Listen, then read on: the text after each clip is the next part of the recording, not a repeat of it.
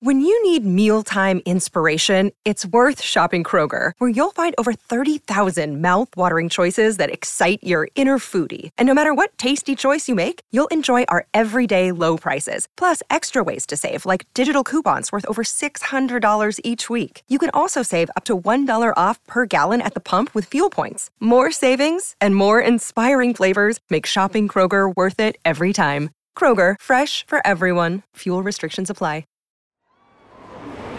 This is a Crowd podcast.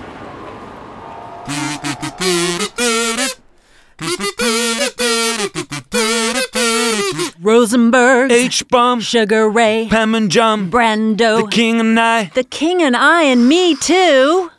Hello and welcome to episode 20 of We Didn't Start the Fire. Woo!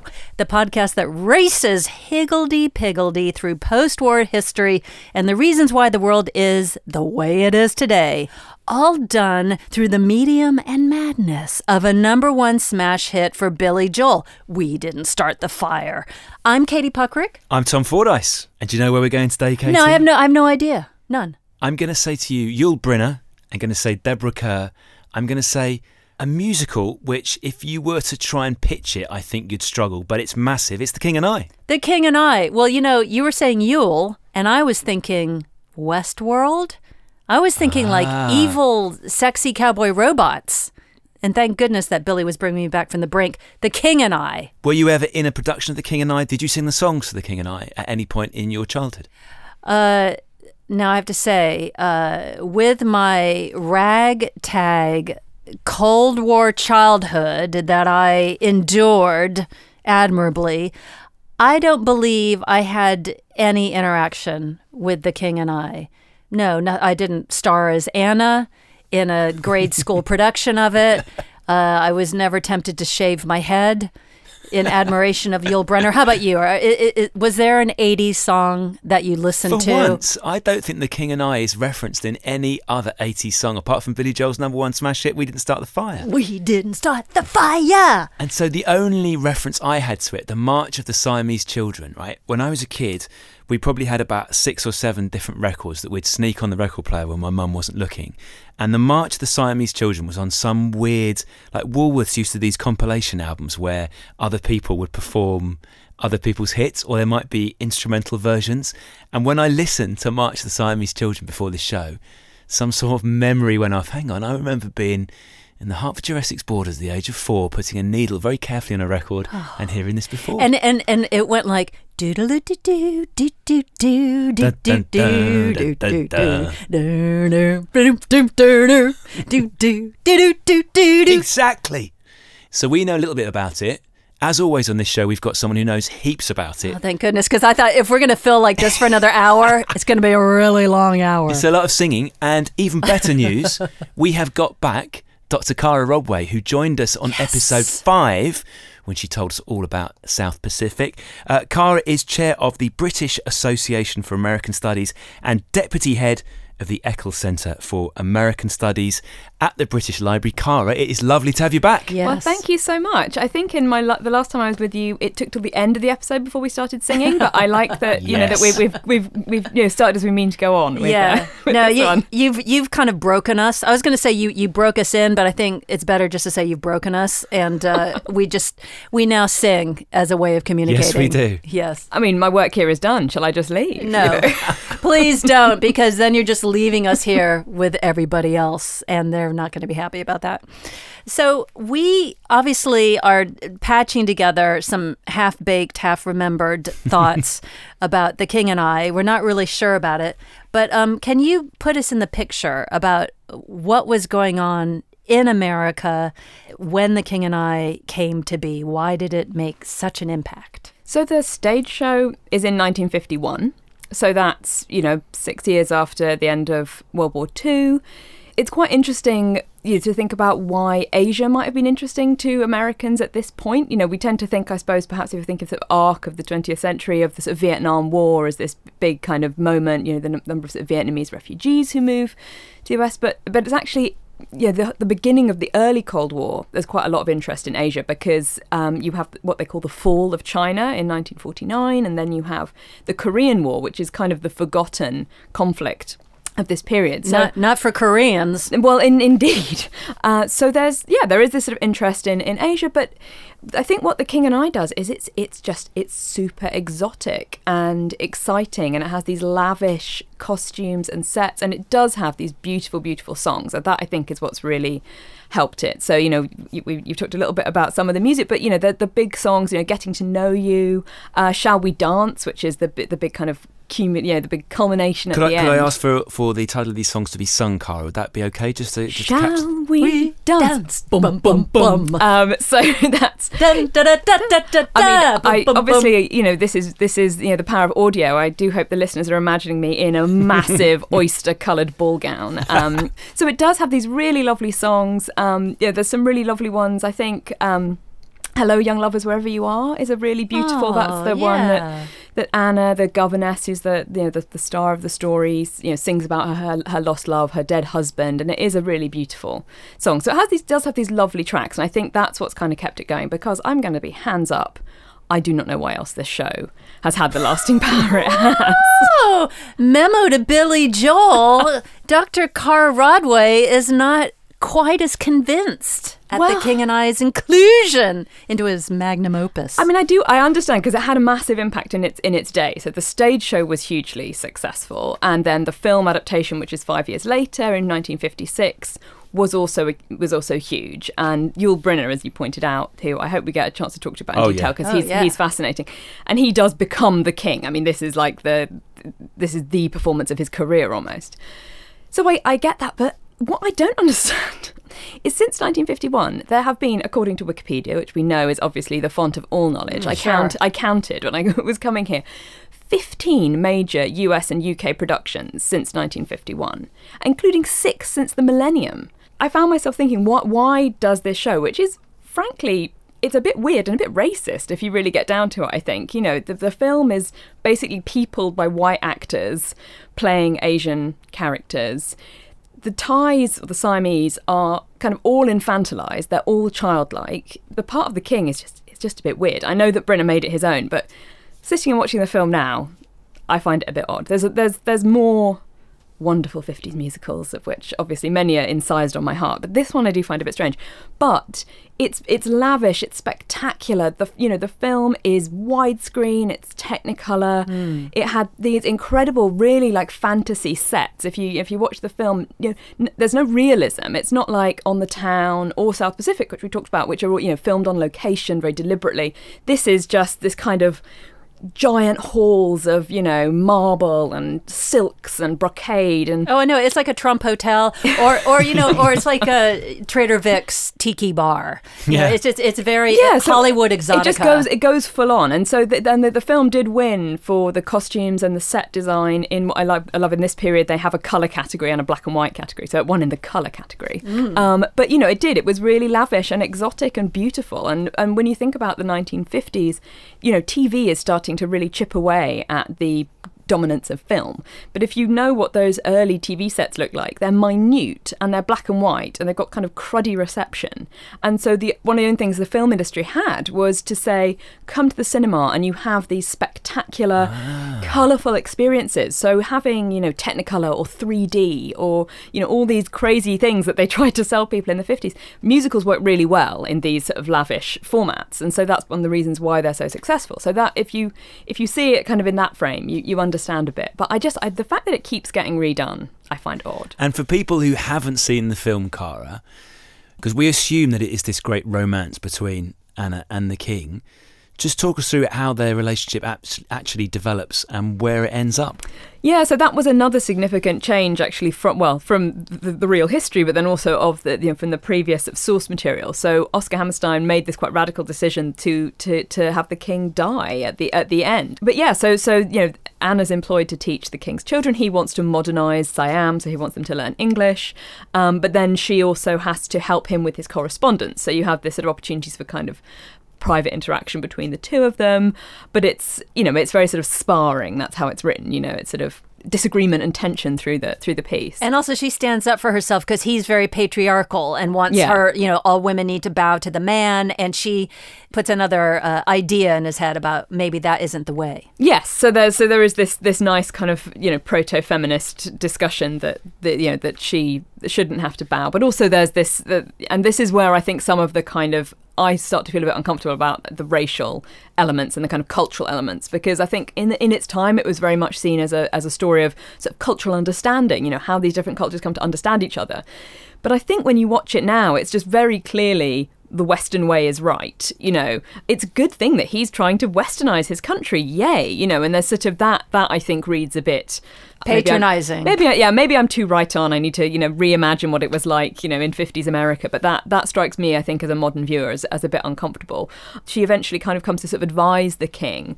But, because of the way that, the power structures work, she can't possibly just give him ideas. She has to suggest, has to guess what he might do. Well, sir, I would guess that you might do this. And he goes, oh, yes, of course I'd do that. And there's humour there, but it is belittling. He is very much seen as sort of childlike himself, and the fact that it's by learning to waltz that he's going to become a better person. Anyway, maybe that's true of all of us. I think it could be true. I think that is the ultimate message in this film. Looking at it now, I'm trying to get my head around understanding how big it was. Like, was this a total cultural moment where it was on the cover of Life magazine and maybe there was a behind the scenes documentary, or, it was featured on, whatever nascent TV talk shows were going on? Like, was this the talk of the town? Yeah, it did. It was very popular. And, I think, as we mentioned, that there was the stage show was as popular as well as the film, though that, it was regularly reproduced. There was, successful national touring productions, British, West End productions. And it made a lot of money. It was $4.5 million budget for the film, which was a lot of money then, but it made 21 million. So that's, it basically kept Fox going in the mid 50s. So it was very successful. But one thing I think is quite funny about the We Didn't Start the Fire treatment of popular culture is that, and as a lover of musicals, obviously I note this is the last musical that gets mentioned in those lyrics, where we ask are, My Fair Lady, West Side Story, The Sound of Music. Sound of Music is the most profitable film musical ever. But I think Billy might have lost a bit of interest by that point. He's like, he didn't have the cast album at home. I don't know. He might have been thinking, he might have gone through his lyric, Katie, and just thought, I've mentioned quite a few musicals here. I need to back off the musicals. I don't know. He certainly didn't have that sense of self-censorship when it came to baseball players. Loves his baseball. I think, Katie, I'm with you on that one. Yeah, I think he could have cut some and maybe included, the Von Trapp family singers. I think so too. Okay, we're going to hop off for a quick ad break, but we'll be right back. My name is Jill Lepore. I'm an American historian. But over the last few years, I've been troubled by some pretty big questions about the present. Why is it so hard for us to agree on what's true? Why does it feel so impossible to know anything anymore? So I started a podcast, The Last Archive, to find answers, to trace a history.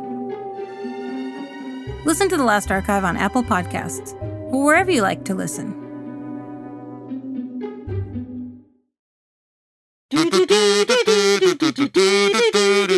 So I have a question because, number one, I think, okay, I can get why at that time in the culture and what was happening socio-politically around the world, that there would be interest in the Far East. And even though this is kind of a fantasy, olden days look at the Far East. But what I didn't know was that it's actually based on the story of a real British woman who was the teacher of the Prince of Siam's kids. So can you tell us a little bit about the real Anna? Yeah, so there is a real Anna Leon-Owens, and she was a school teacher, and she was working, and she was employed by the King of Siam. She then produced a memoir in about 1870, which was already quite fictionalized. She did a great job of kind of creating a fictitious background for herself. This idea that she was a Welsh woman who'd married a military man, an officer in the Indian Army. Actually, she was of mixed British Indian heritage. Her husband was a clerk. But I do find it fascinating because this idea of being a working woman in the 1860s of a certain class is in itself very interesting. And also the fact that she presumably sort of palmed off her slightly olivey skin as, I'm Welsh. So that explains it all. Yeah. Apparently so. I was a little surprised, but yeah, there we go. But yeah, so she did, and she herself, I do recommend, if listeners are looking for a new topic, she is very interesting, and reading up a bit about her. She's very long lived. She helped found an art college in Canada. She was a suffragist. She worked, lived all over the world, Australia, Germany, Canada eventually. So she's quite interesting, I have to say. So she writes this memoir, which is then refound in the 1940s by a novelist called Margaret Landon, who writes a book called Anna and the King of Siam in 1944. It was then made into a movie, which again itself did quite well in 46, I think, with Rex Harrison and Irene Dunne, who were big stars of their time. And it was that which Gertrude Lawrence, who was this middle-aged British Broadway star, saw the movie and then said to her agent, I think I could do something with this, and so they decided to buy the rights to it and to get it turned into a musical. And Rodgers and Hammerstein were approached, and they were a bit like, well, it's just sort of vignettes. The book, it's not, it's hard to see how you'd really make a structure out of it. But they also then saw the 1946 adaptation and said, okay, actually, we can see what they did and we see why that's successful. So Rodgers and Hammerstein were interested, but they didn't really like the idea of writing for somebody. They preferred to make their stars, not write for someone. And Lawrence was, although she had success, she's very well known for doing Noel Coward plays, and she had done some musical plays. And they found this unknown actor, Yul Brynner, and he was very much second fiddle. His name wasn't even on the marquee when the show opened, and he did win a Tony Award for the first production. It's sort of kind of through the force of his personality and the force of his performance that the King becomes such a significant figure. And Lawrence sadly died young. She died during the Broadway run.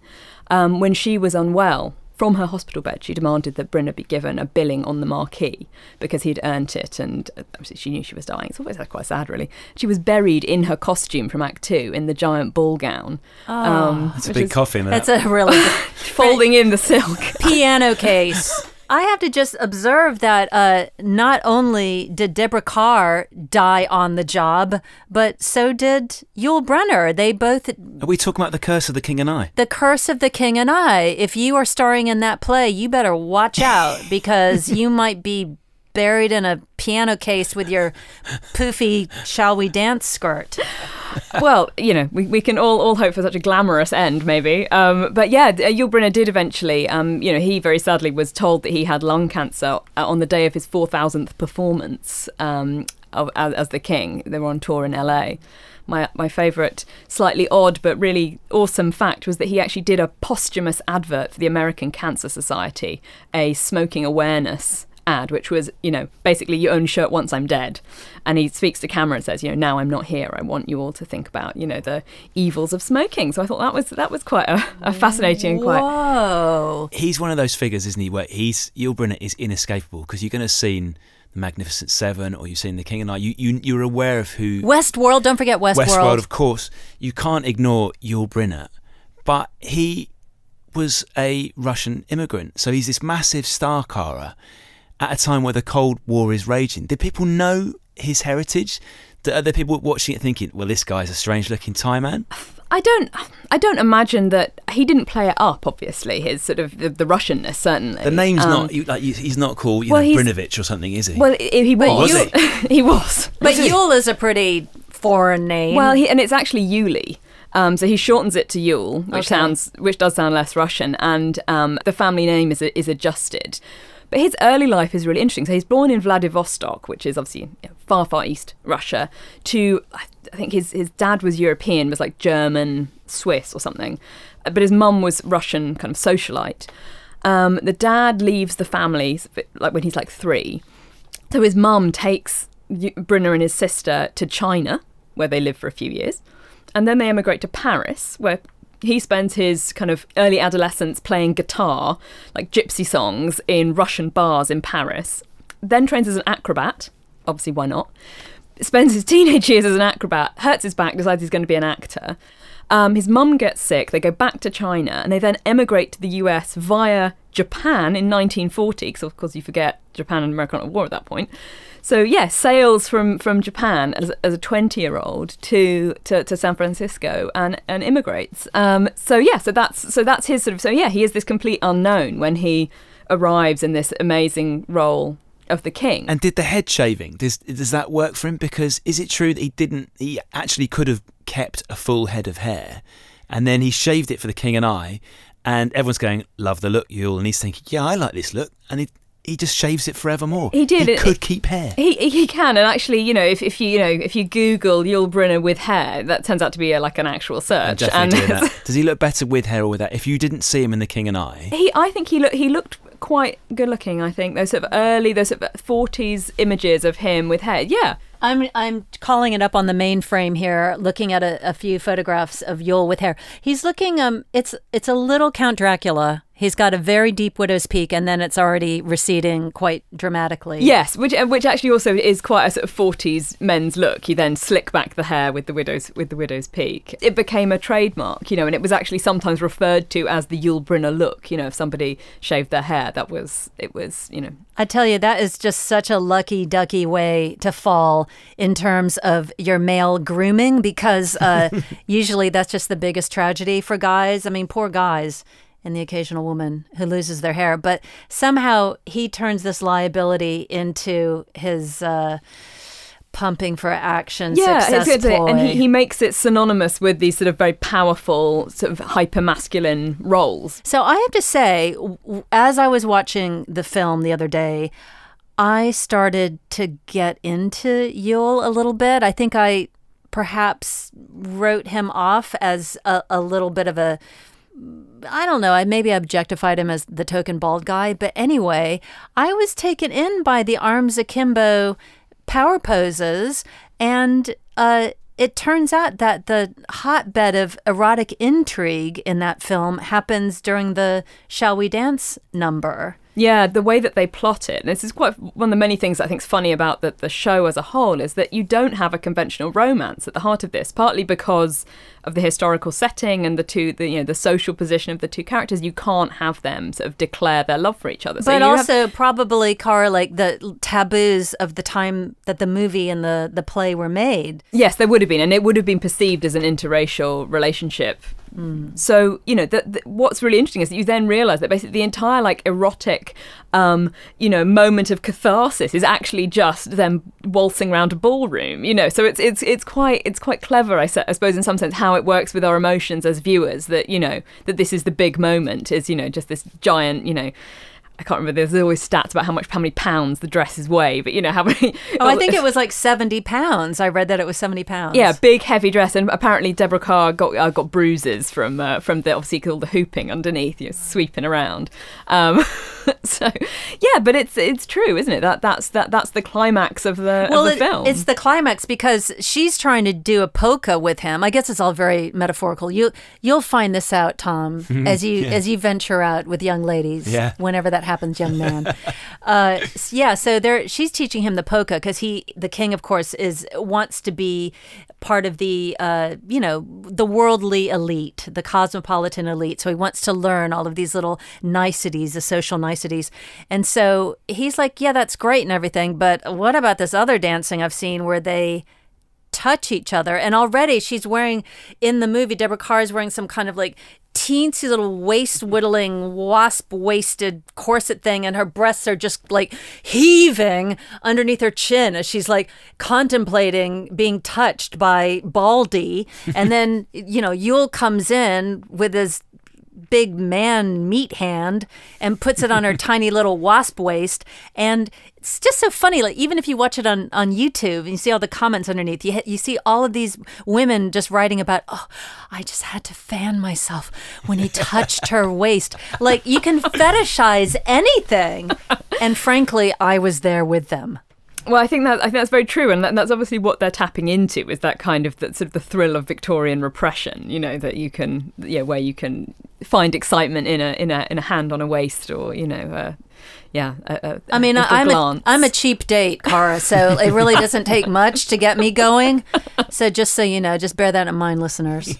One little tidbit that piqued my interest is the fact that The King and I was banned in Siam or Thailand at the time, and to this day is still banned in Thailand. And what is it that's sticking in their craw, do you think? So, as far as I understand it, and you've definitely got me here, as my title suggests, I work on American studies, so Thai history is not my forte. Come on. But just to speculate, to speculate, just spitball. I think that actually all versions of this story are banned in Thailand, and it's all really to do with the presentation of the monarchy. I think a lot of Thai readers and viewers find it offensive. It is belittling and cartoonish, this treatment of Mongkut, who was a real person. And he was a monk, a Buddhist monk, for half his life. He was an educated person. And even now, they have lèse-majesty laws in Thailand against speech that's seen as derogatory of the towards the royal family. It's a contemporary political issue. They're currently enforcing the laws during pro-democracy protests. So it's a real kind of live issue in Thai society and Thai politics. I would say, as an expert in American studies, you have totally nailed that digression into Thailand. Why, thank you very much. In a spectacular manner. Yeah, some good bullcorn going on there, Cara. Gotta love the World Service. So when you referred to Deborah Kerr earlier, because I want to talk about her, just explain to me, because I look at her name and it's Deborah Kerr. Why is she Deborah Kerr? Because that's how she chose to pronounce it. And my favourite... K-E-R-R. It is K-E-R-R. And I have to fully hands up admit that I thought it was Deborah Kerr until I started working, actually doing my research to come and talk to you. And then I discovered this marvellous little tidbit, which apparently MGM billed her as Carr to rhyme with star, which I thought was rather lovely and is a good little mnemonic. She was a very popular actress of this period. She's British, but had... The people may know her from Powell and Pressburger's Black Narcissus from 1947, which is the most marvellously over the top film about sexual repression and nuns. This all does make me realise I watched a lot of films about nuns as a kid. Yeah, I think I might have wanted to be a nun for a little while. I think I thought it was singing nun. But I think I thought it sort of led to kind of a lot of singing. Stage career. Yeah. Fortunately, I was disabused of this. Yes. But Deborah Kerr is fascinating, and she's I think possibly because of her her accent and her look, she does play a lot of very sort of prim British parts in her sort of early Hollywood career. But she's incredibly well respected and very versatile. And for the 11 years, from 1950 to 1961, she was nominated for 6 Academy Awards. Best Actress, so on her own, Best Actress, 6 nominations. She's wonderful. I think she brings a lot of, sort of humanity to it. She's very beautiful. She doesn't do her own singing, though. She does not do her own singing, which is really, really interesting. And it was actually she did actually in an interview not long after, I think, the film sort of let slip that she wasn't doing her own singing, but that was a big problem, because this use of what they call double singers, which is where the word dubbing comes from, was a major feature of Hollywood musicals of this period, but it was also meant to be a secret because, these are big, expensive productions, and Hollywood producers didn't want the audience to think that their stars were less than perfect. And so there was this practice of using dubbing singers. And so the woman who does sing all of Deborah Kerr's songs is called Marni Nixon, who in herself is a fascinating professional. So she was a trained opera singer, and she had been brought in a few years before to what they called sweeten Marilyn Monroe's tracks on Gentlemen Prefer Blondes, which basically means like singing the high notes. Really? Yeah, that was quite a common practice because, it's, sometimes you might be just the right person, your look, your performance to do something, but, your skills just don't quite, reach, and they wanted things to be perfect. So she had done this dubbing for Monroe, but she was then found to do The King and I. And what's so interesting, though, and I think really why it really works, is it wasn't kept a secret from Kerr. Kerr knew that she wasn't good enough. She said, I took some singing lessons and I was really trying, but I just really rapidly realised I couldn't do it. I'm not a singer. And so Marni Nixon and she worked really closely together. They really collaborated on it. So they took 6 weeks to record 6 songs, really working hard together.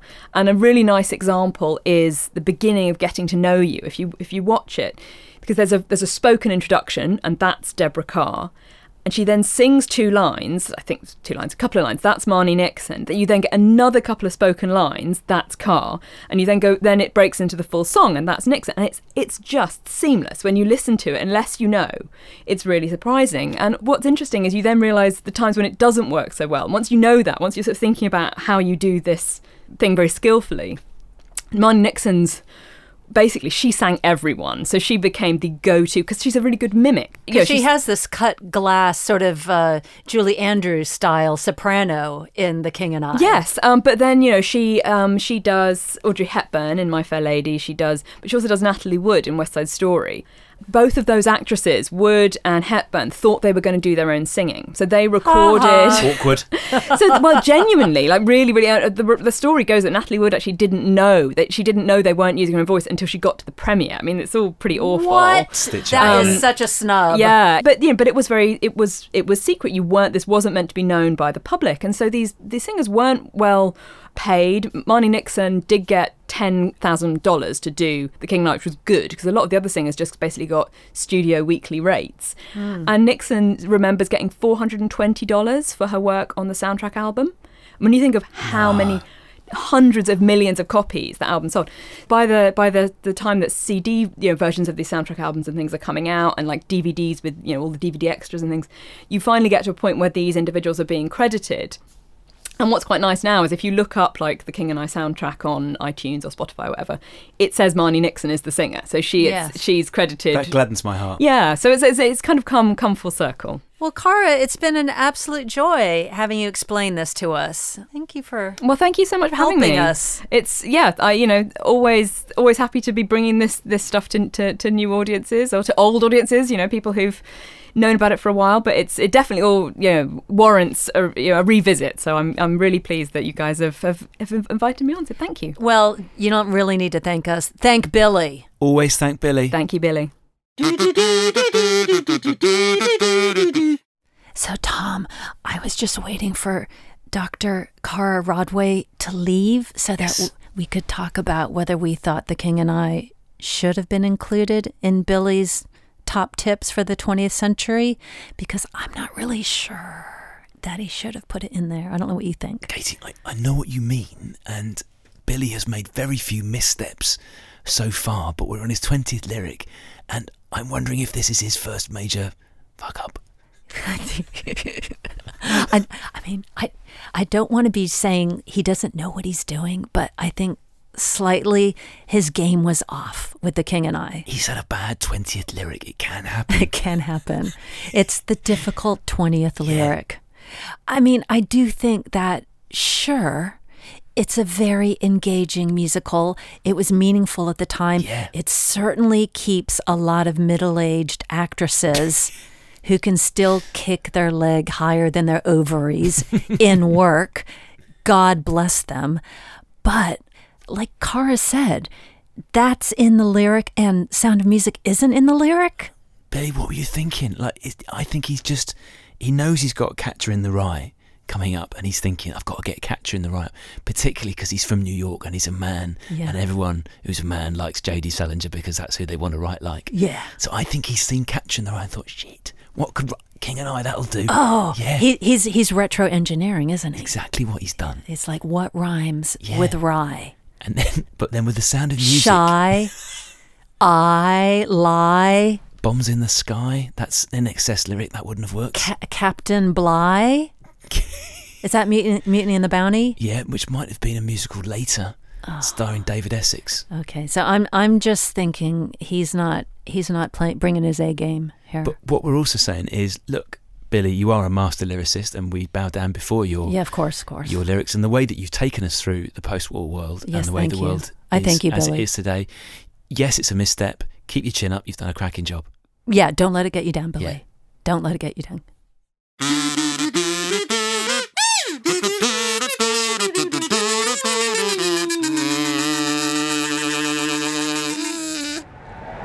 Crowd Network. place where you belong.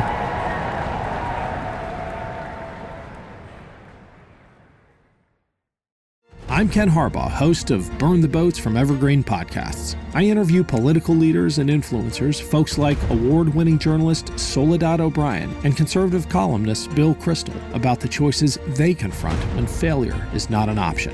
I won't agree with everyone I talk to, but I respect anyone who believes in something enough to risk everything for it. Because history belongs to those willing to burn the boats. Episodes are out every other week wherever you get your podcasts. Hey, podcast listeners, I'm Paul Brandis introducing my podcast, Countdown to Dallas. It's a fascinating, in-depth look at the seemingly unconnected events that led to the assassination of President John F. Kennedy. It's based on my book of the same title. In that book and in this podcast, I go all the way back to 1939, when Lee Harvey Oswald was born into a troubled and dysfunctional family. I'll follow his transient and often violent teenage years and young adulthood, painting a fuller picture of the man who would later become Kennedy's killer. I also take a look at events unfolding in that era, like Cuba and Vietnam, and I'll unpack the conspiracy theories too, not one of which has ever been conclusively proven. Subscribe to Countdown to Dallas at evergreenpodcasts.com or your favorite listening app, October 31st. Our lives were never the same after we learned our 21-year-old daughter, Kristen, was murdered by her ex-boyfriend. It's a parent's worst nightmare. How much did we really know about domestic violence back then? Clearly not enough. Now we know plenty. We know domestic violence, or DV, can happen to anyone. 1 in 3 women suffer physical violence at the hands of intimate partners during their lifetimes. 1 in 3.